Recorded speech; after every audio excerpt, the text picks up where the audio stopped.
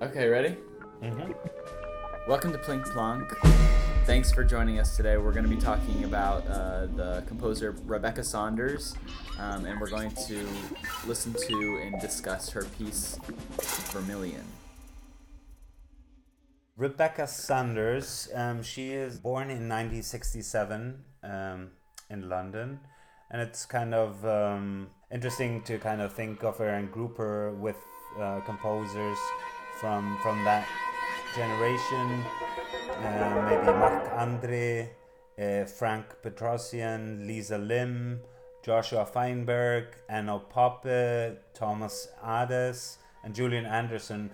These are all composers like coming from that time span. And it kind of included them on the list too because all of them have either come kind of through, through Britain or kind of coming through Berlin at some point, or that kind of like Western European classical scene. I think so. They've definitely been many of those people have been like programmed on the same concerts together and have probably been at the same been guest composers at the same universities and stuff like that, so at the same time. So I mean, being really kind of diverse voices, they have like some kind of a common thread. So to give some context about kind of where she studied and her kind of progression throughout her education and herself as a composer and musician, she studied violin and composition at University of Edinburgh in Scotland.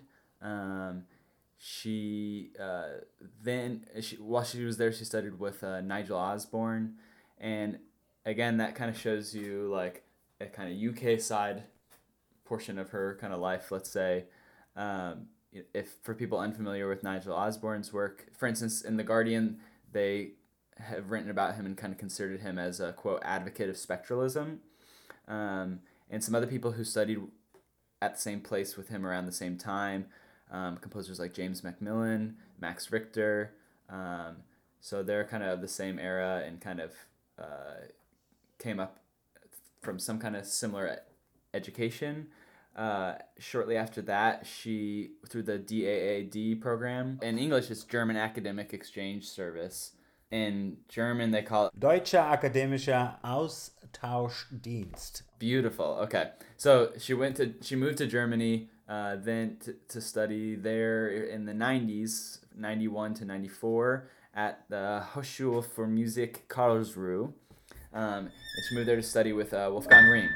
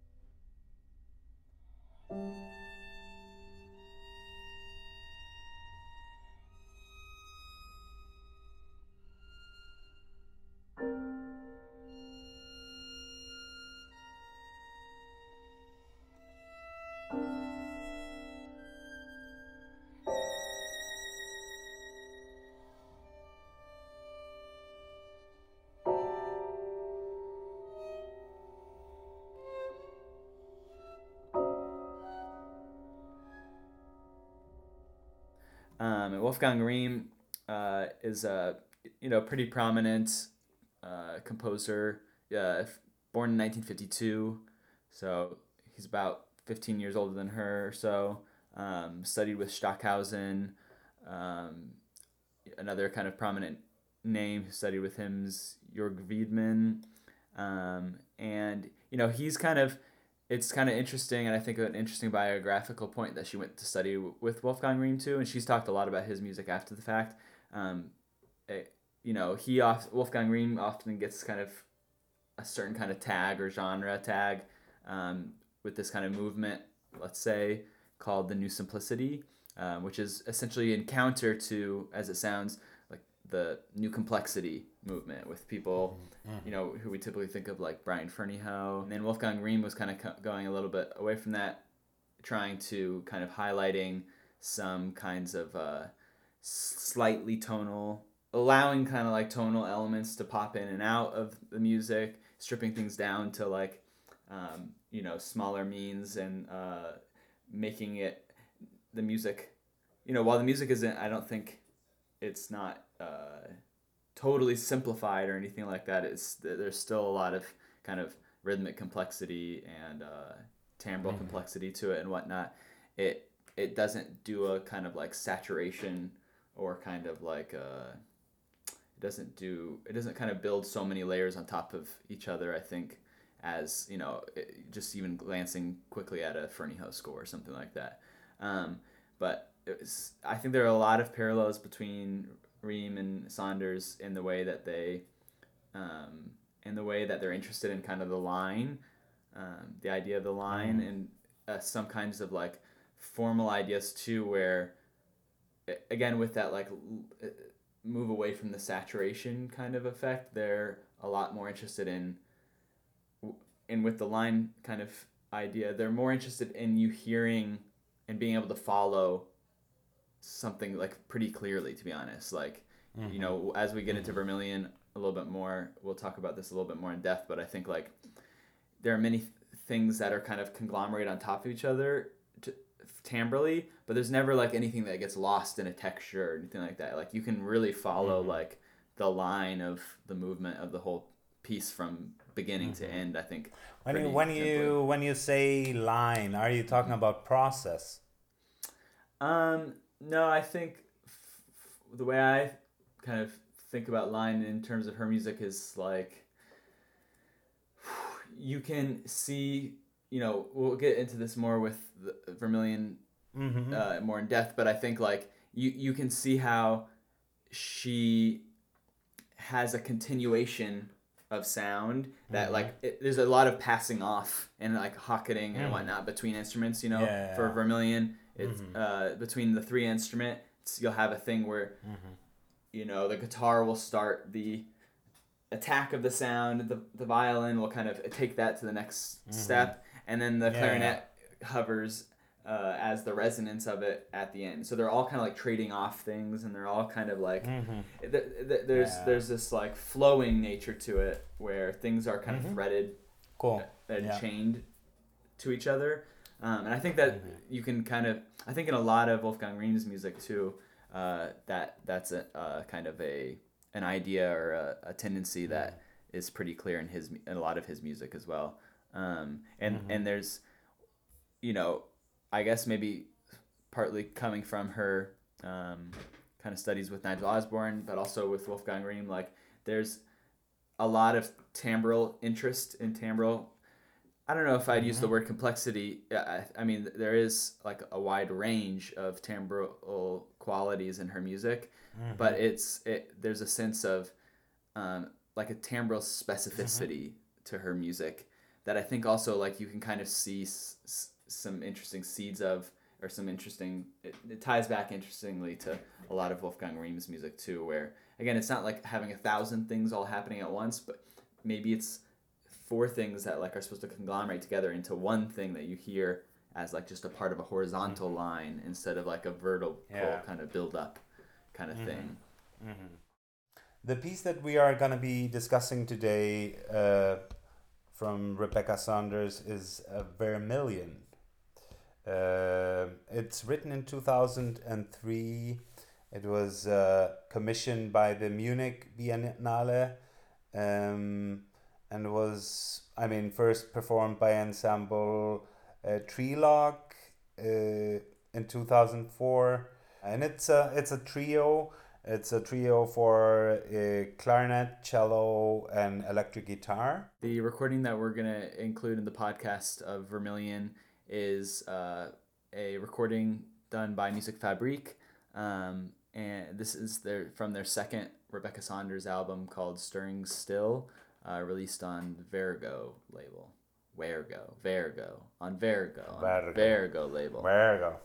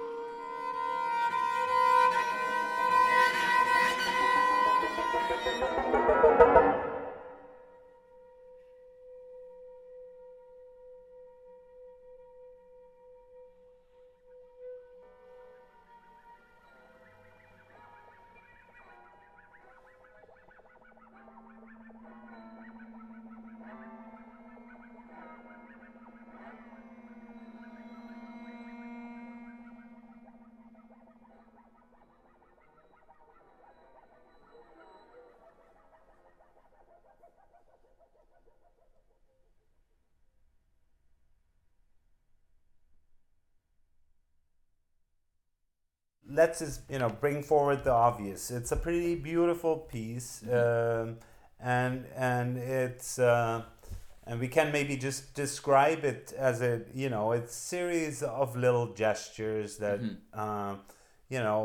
take all different kind of shapes and forms, and complementing these gestures are these like really kind of active and vibrant silences that also have their shapes and forms. So I mean, the kind of piece is like overall a kind of a conversation between those two things. Yeah, and I think a couple things that you brought up in that is really interesting about the piece, definitely like very striking features of the piece, is you mentioned the word silence, so we'll definitely talk about that, and she's been interviewed a lot about her kind of work on and feelings about silence. So we'll definitely dig into that a little bit more. Okay, so in an interview with James Saunders that she did, which we'll link to in the podcast notes, she says, "It is primarily the actual instrumentation of a work which defines the way a piece will develop. In a chosen constellation of instruments lies a very reduced palette of sounds, which I am drawn to and try to push to the limits of their potential. I'm interested in sounds that meet the borders of noise and of silence." So I think like this is a really interesting instrumentation for a piece. Electric guitar is something we should definitely dig into more, because I think that's a very interesting and kind of tricky instrument to include in this piece, but I think she does it like so beautifully in this piece, and she works with that very tricky instrument very successfully, I'd say. But yeah, it's really like she's exploring certain characteristics and capabilities of these three instruments like very much in depth, and there's definitely like certain things that she's trying to get out of each instrument that she as she said, she kind of gravitates towards. She's kind of highlighting and pulling out, and then kind of threading between the three of them, this kind of like I mentioned before, this kind of line, I'd say, where she's kind of braiding the different qualities of them kind of one after another, and sometimes in combination with each other, and then they're all connecting to a thing. And the only thing that breaks the connection, let's say, or it's punctuated, like you said, by these silences. But I'd even say in her work, one interesting kind of thing, I think, with the way that she uses silence, though, is in a way it's almost always part of the line. Like it's still, it's a break in it, but it's always like it's always a breath in between going towards the next thing, And I think the way she uses silence is super interesting in that way, where it's very much linked to the material on either side, Yeah, I mean, I don't like the just while you were talking, there were so many things that I wanted to say, because and I don't know where we should kind of if we should start digging in a little bit the instrumentation or the gestures or the silence. Or just like, maybe to begin with the name. I mean, Vermillion means is a specific color, a pigment, a kind of reddish color, isn't it?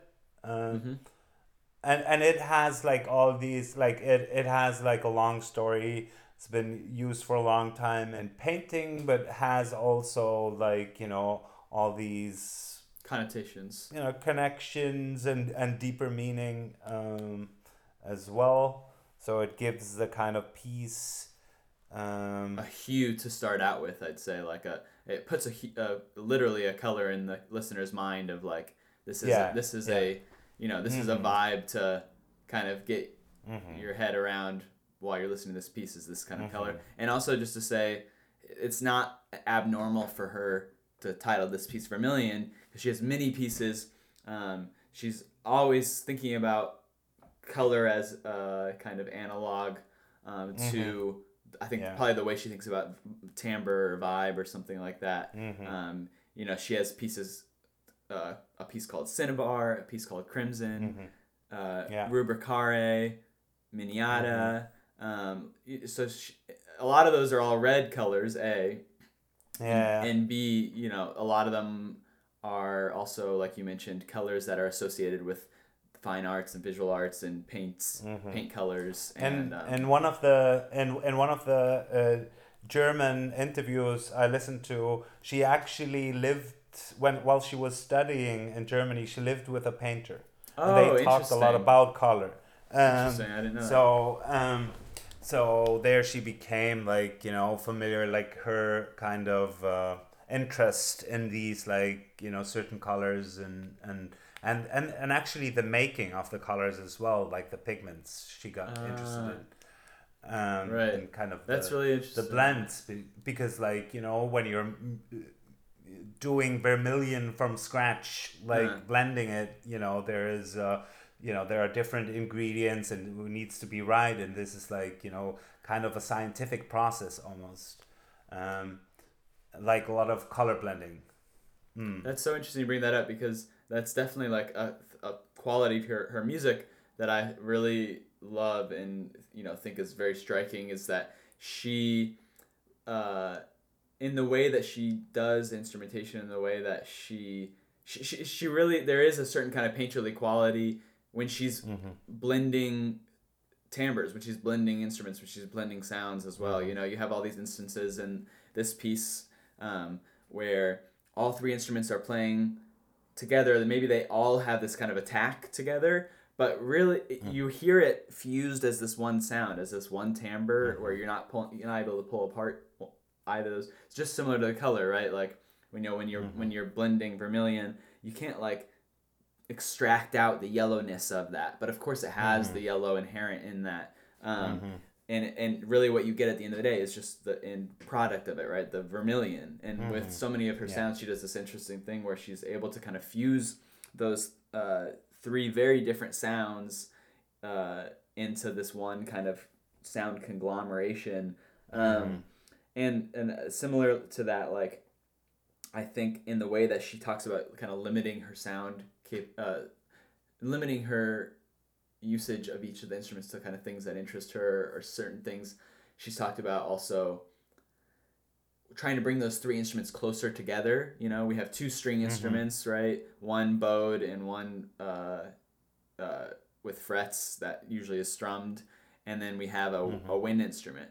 But the other amazing thing about this piece is it's almost like she's averaging them all together and trying to bring them as close to each other as possible, even though it's kind of this interesting impossibility. And my thoughts, like, I was listening to the piece over and over again, and there was this, like, I got suddenly this idea that actually you got these two string instruments, but they are so far from each other in, like, and you know, qualities in so many ways, that actually the you know, on the clarinet, which is of course like much it's such a diverse instrument, but that like throughout the piece works as the link between the cello and the guitar. It's almost like a glue for those two instruments, right? Yeah. So it's masking either of the other instrument and blending it more nicely with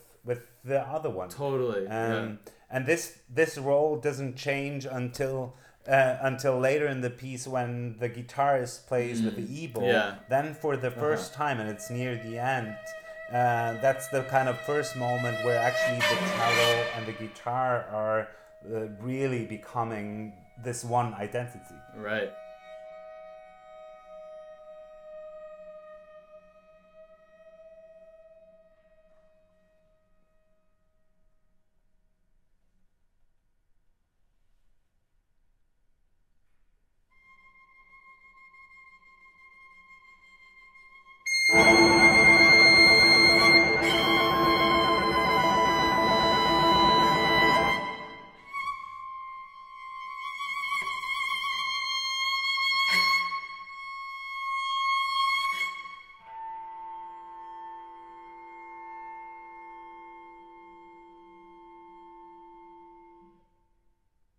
And it's so interesting that she uses the clarinet for that too, because of all the instruments, that's the oddball out in a way, right? Like, has no strings. Yeah. You know, exists like way far away from them, the other two instruments. But because of that, she's able to set it right in between and have that kind of fuse those two more similar instruments together and bring it all kind of closer in that beautiful way. And I'd say also with that, like the other thing I found that was really interesting with the clarinet is in that fusing, it's this kind of, I almost had this like visual picture of it, is it serves almost like a halo for the sound. Like it's kind of sitting around the sounds, and like it's kind of pulling the sounds literally closer to each other, if that makes any sense. And you know, with that, I also I wanted to bring back this kind of line idea as well, because one thing I really like about, I think she does this in all her music, but particularly in this piece, is this thing where, and with the color mixing thing you mentioned, I see her as like making hybrids, basically. Like the whole piece is like different hybrids of the same compounds, you know, like what kinds of like, how can, you know, I don't know exactly how to make Vermillion, but let's say the recipe for it is like 3 colors, you know, and it's like you said, it's very scientific. It has to be this proportion of yellow and this proportion of brown, et cetera, et cetera. You know, for the way I feel like she does instrumentation in this piece is she's just keeping those 3 qualities the same, simplifying it, you know, a ton.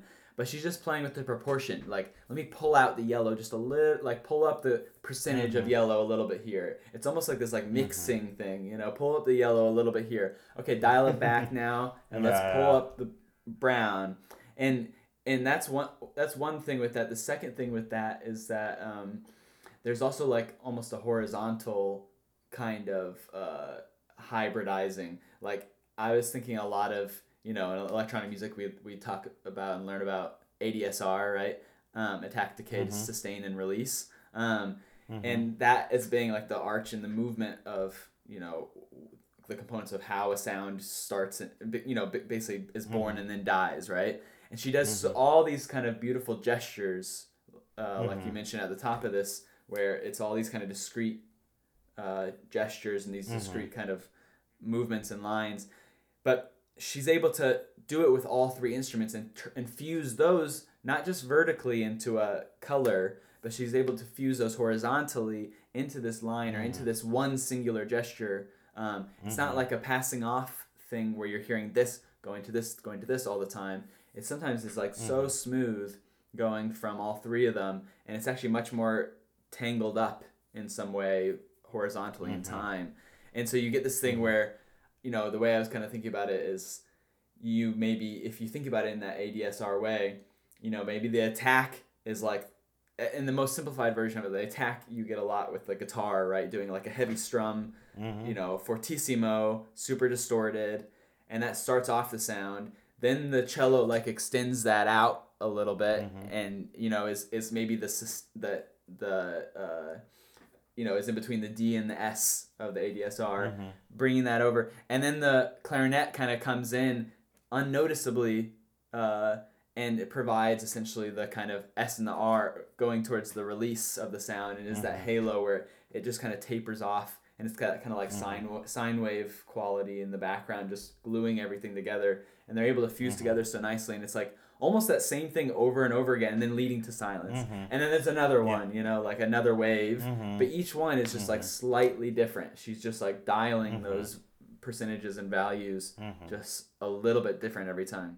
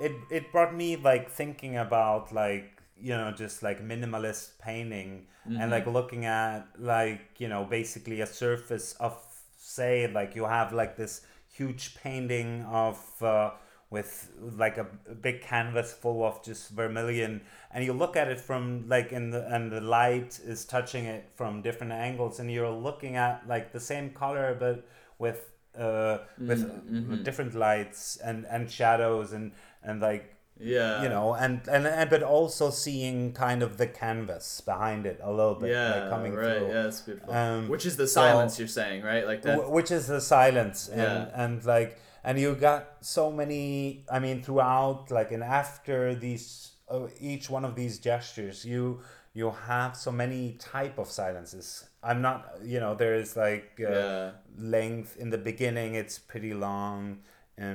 You know, they sometimes get smaller, but sometimes there is like a shimmer of a little bit of a sound still hanging in the air. She creates it with like, you know, these like incredibly like high ghost notes on the clarinet or the guitar, making like, you know, just this almost like Sliding kind on of the strings. Yeah. yeah, or something like really background thing where it's like coloring the silence as well. Yeah.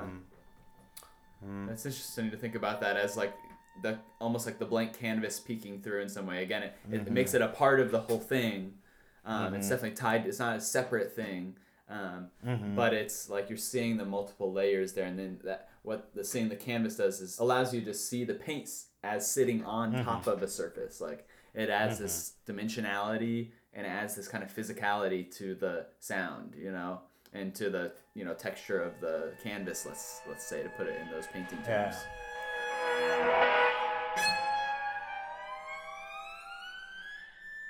She gets a lot of attention and is asked a lot about kind of her working environment and her working methods. And I think like I didn't know about her living with a painter, but it also makes sense for, you know, thinking about, we'll link to a picture of her the BBC did of her workspace, and I found it super interesting that she kind of, you know, tapes up her scores up on the wall to kind of rearrange different things, and it almost has, yeah, again, a very painterly quality to it there too, where it's almost like she's, you know, putting up these different colors, what do you call them, color splotches or different color palettes on the wall, and she's just, again, kind of blending them together, like, what if I put this one here, this one here. It has that kind of like visual art quality too, but also reminding me kind of a poetry kind of quality as well. You know, a lot of poets putting out, you know, maybe the different lines and trying to rearrange the different lines, the ordering of that. So it has like, yeah, this very interesting kind of cross-modal, multimodal way of working, where she's very invested in how she's very kind of tactile with her materials, like, and I think that's very visible in her, how the way she physically deals with the material on paper as like sonic ideas, and is arranging those in her studio. And I think lends it well to a work like this, Yeah. where you are looking at like how to create difference in the kind of, and you can almost like, if you just like, you know, while you're listening, you can almost hear how different, and I like see in your mind how different it would look on a paper, like some a little bit more drawn out, you know, and then the next one, and just like seeing these like visual top lines and bottom lines, the aggressive actions, where to place them, and some of them, I mean, it makes sense, so much sense to me to make it like visually as well. It makes me think of the word permutation. Like, it's all these kind of like different arrangements and permutations of those different shapes or of those different colors. And like we've mentioned multiple times, like, it's very gesture. I think the thing you're talking about with that visuality of seeing it on the page, like, it's so gestural, like it's so movement based, and it's so like leading to the next thing. And even again with that silence creeping in sometimes, as like you said, different kinds of silences, she's able to get almost like so many different colors of silence because she's always using it in a different functionality. Like sometimes it's that background thing. Sometimes it's a thing that cuts off so that we don't get a full resolution. We don't get a full resonance. Sometimes it's a thing that comes after the sound disappears and it kind of rises up. So she's able to kind of like almost manipulate silence in so many different ways that I find super interesting. And we in our first episode we talked about Peter Oblinger's work and how he deals with silence. And in no way would I say that I think Rebecca Saunders would be thought of as like a Vondelweiser like composer. She has very like wide dynamics range in her music, and a wide kind of timbral range in her music. But they both are kind of, maybe one similarity is that they are both trying to kind of investigate and kind of pull out as many different kinds of silences. They just are pulling out different ones. Sometimes they're pulling out similar ones, but they're just putting them in different frames, or they're using a different color palette or something like that. And I think that's dawned on me that similarity in that, like, two of the pieces we've picked in the podcast so far both like highlight that kind of border edge between sound and silence, or noise and silence in some way. But for me, like, there's a little bit of some contradictory kind of thing. There's these are kind of gestures, and they're through like lines that move kind of through. There is a lot of movement, but everything becomes like contained and static, and while we are like looking, so that like brings me back, of course, to kind of like looking at a painting of some sorts, because there is always like there is a lot of extremes in, like, how loud, how soft, the whole dynamic range, and the kind of, I would say, the emotional range of each of these gestures. But because we always get that restart, there is like also some kind of a frustration and some kind of she talks about it like being in a weird sense one of her more romantic pieces. Interesting. I didn't know that. But she was like just talking about it as like being that the emotional range was so, but nothing else. I think that makes sense, actually. I think you could kind of like see some like Schumann-esque kind of qualities to this piece, to be honest.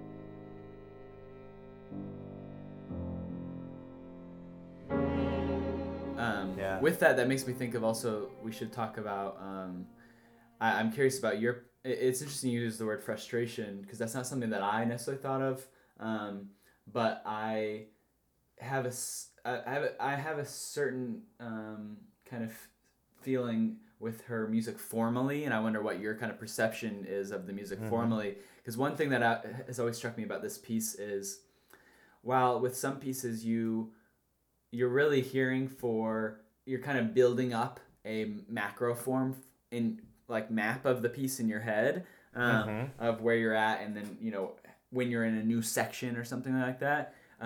Even in this piece, she's even said, we'll link to, she did a great interview on this piece with Smash Ensemble of Spain. We'll link to that as well. And she literally said she thinks that this piece is having a, quote, static structure and form.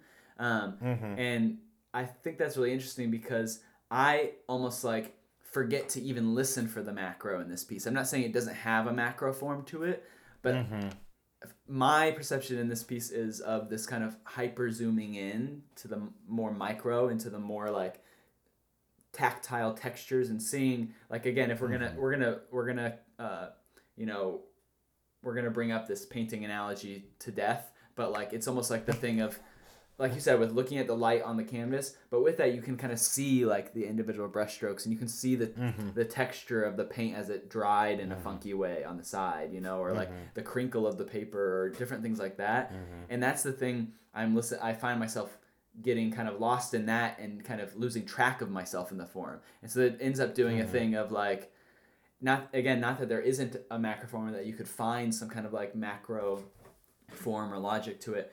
It might be there. I just keep losing the thread of that and find myself really interested in a thing and then kind of getting cut off by a silence or something like that, or like a sudden entrance, and being like, oh, okay, yeah, now we're on a new thread, I guess. I kind of like zoned out on this thing because it was so beautiful, and then it's kind of like snaps me into like, oh, this is a new thing, you know? And so there's a lot of interesting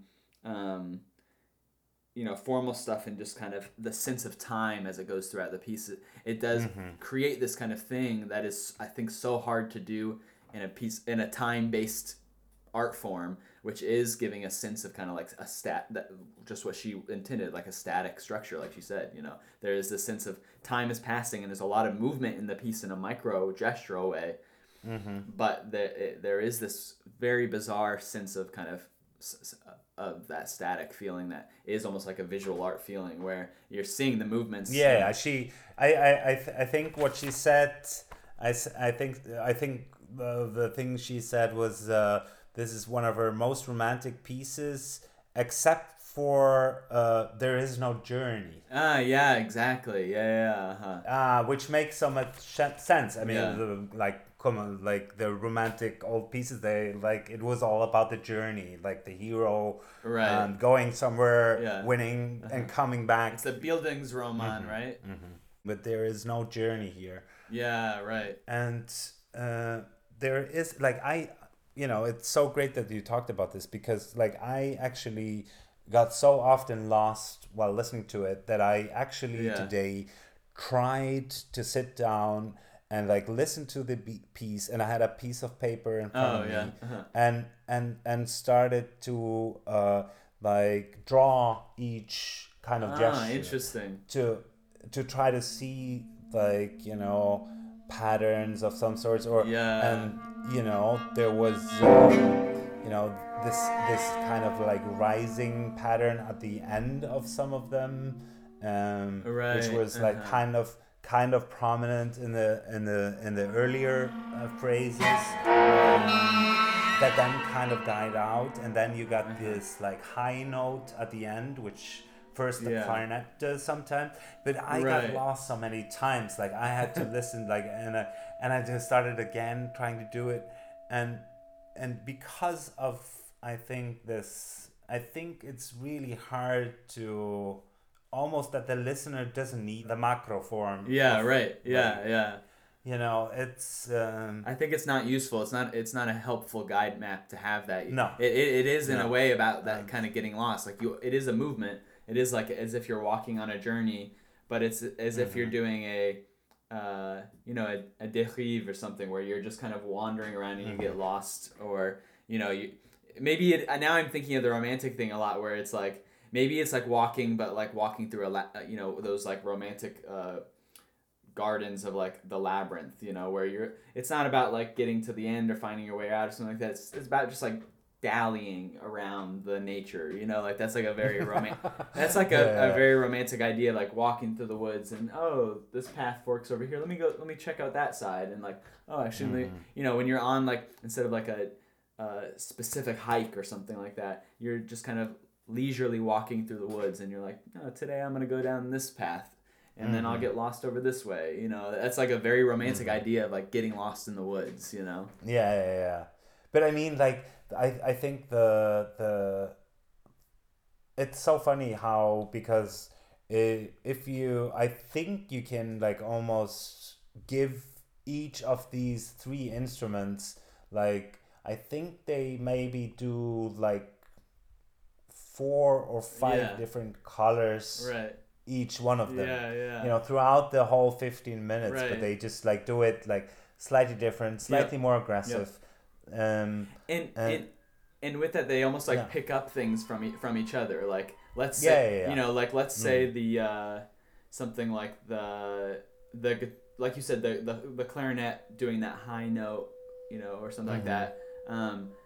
That happens for the clarinet for a while, but then like the guitar will do the same thing at a certain point. So they are like almost like learning from each other. And then there is like at the moment a really beautiful moment where the guitar and the cello are doing it together. Right, and they're fusing together into a thing. That makes me also. It becomes the high line. Yeah, that makes me also think of in this interview with Smash Ensemble, she said to get back to, since we're talking about instrumentation now in a way, like her goal with this is to fuse together.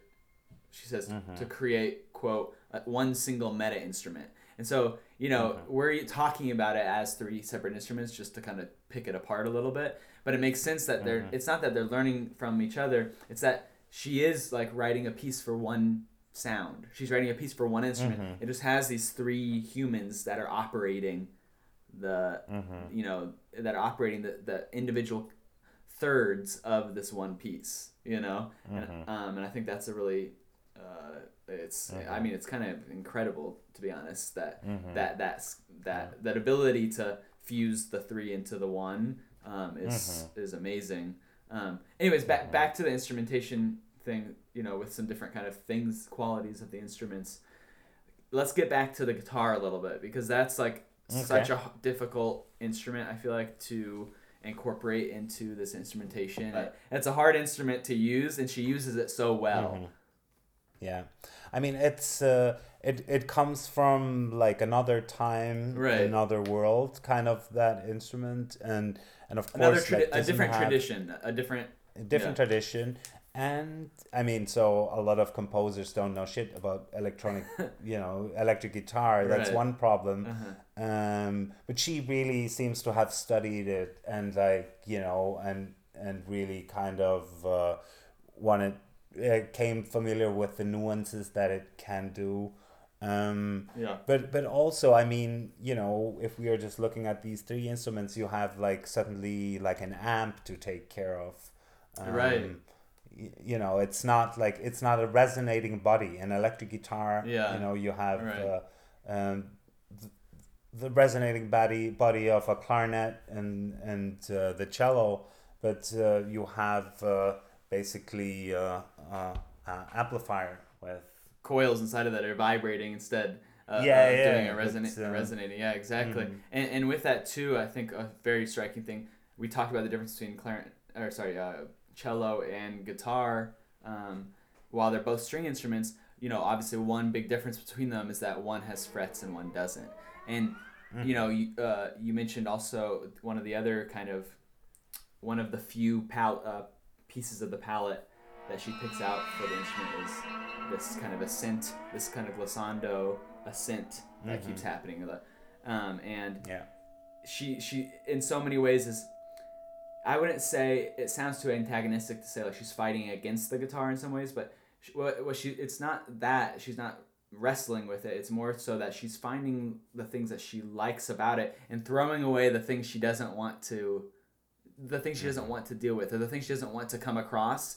And I think, again, in bringing the different disparate instruments closer, she essentially is bringing the guitar kind of closer to the cello in that kind of as if it was fretless way, where she has the guitar do a thing where it's doing the glissando up, but you're not hearing those individual frets, or she does a lot of like sliding on the strings thing that makes you kind of forget that it has any kind of barrier or boundary like that, or different kind of indentation with the frets, and it brings it just in many ways so much closer to the cello to help it fuse its identity kind of together into a thing.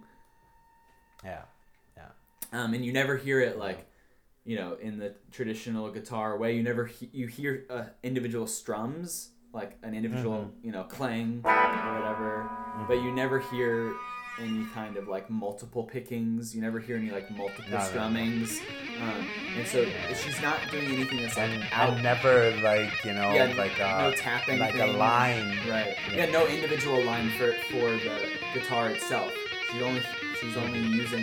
only doing the line with the guitar as one individual component of the three instruments together. And so she's chosen her palette, as she says, like the things she wants to have the guitar do, and she just she throws away the rest. I think that's a really interesting way of going about that. Maybe like a little bit like connected to this all is the kind of like the her choices of like pitches and like development of pitches, that's also pretty static, but she kind of colors it with a lot of like tremolo and so I think that's one of the things that makes each one also feel static and similar colored. I mean, there are never big shifts. You're not hearing it go up to like if in a long ranging thing, like we're leading up to this pitch, or like we're coming back to our original like pitch center or something like that. You're almost again in the getting lost idea. Like I had no, I wasn't listening for any sense of a kind of pitch centrism. Like it just kind of feels very buoyant, where we're kind of like flowing around a pitch world, a pitch space, and with almost like a lack of directionality in that to that extent.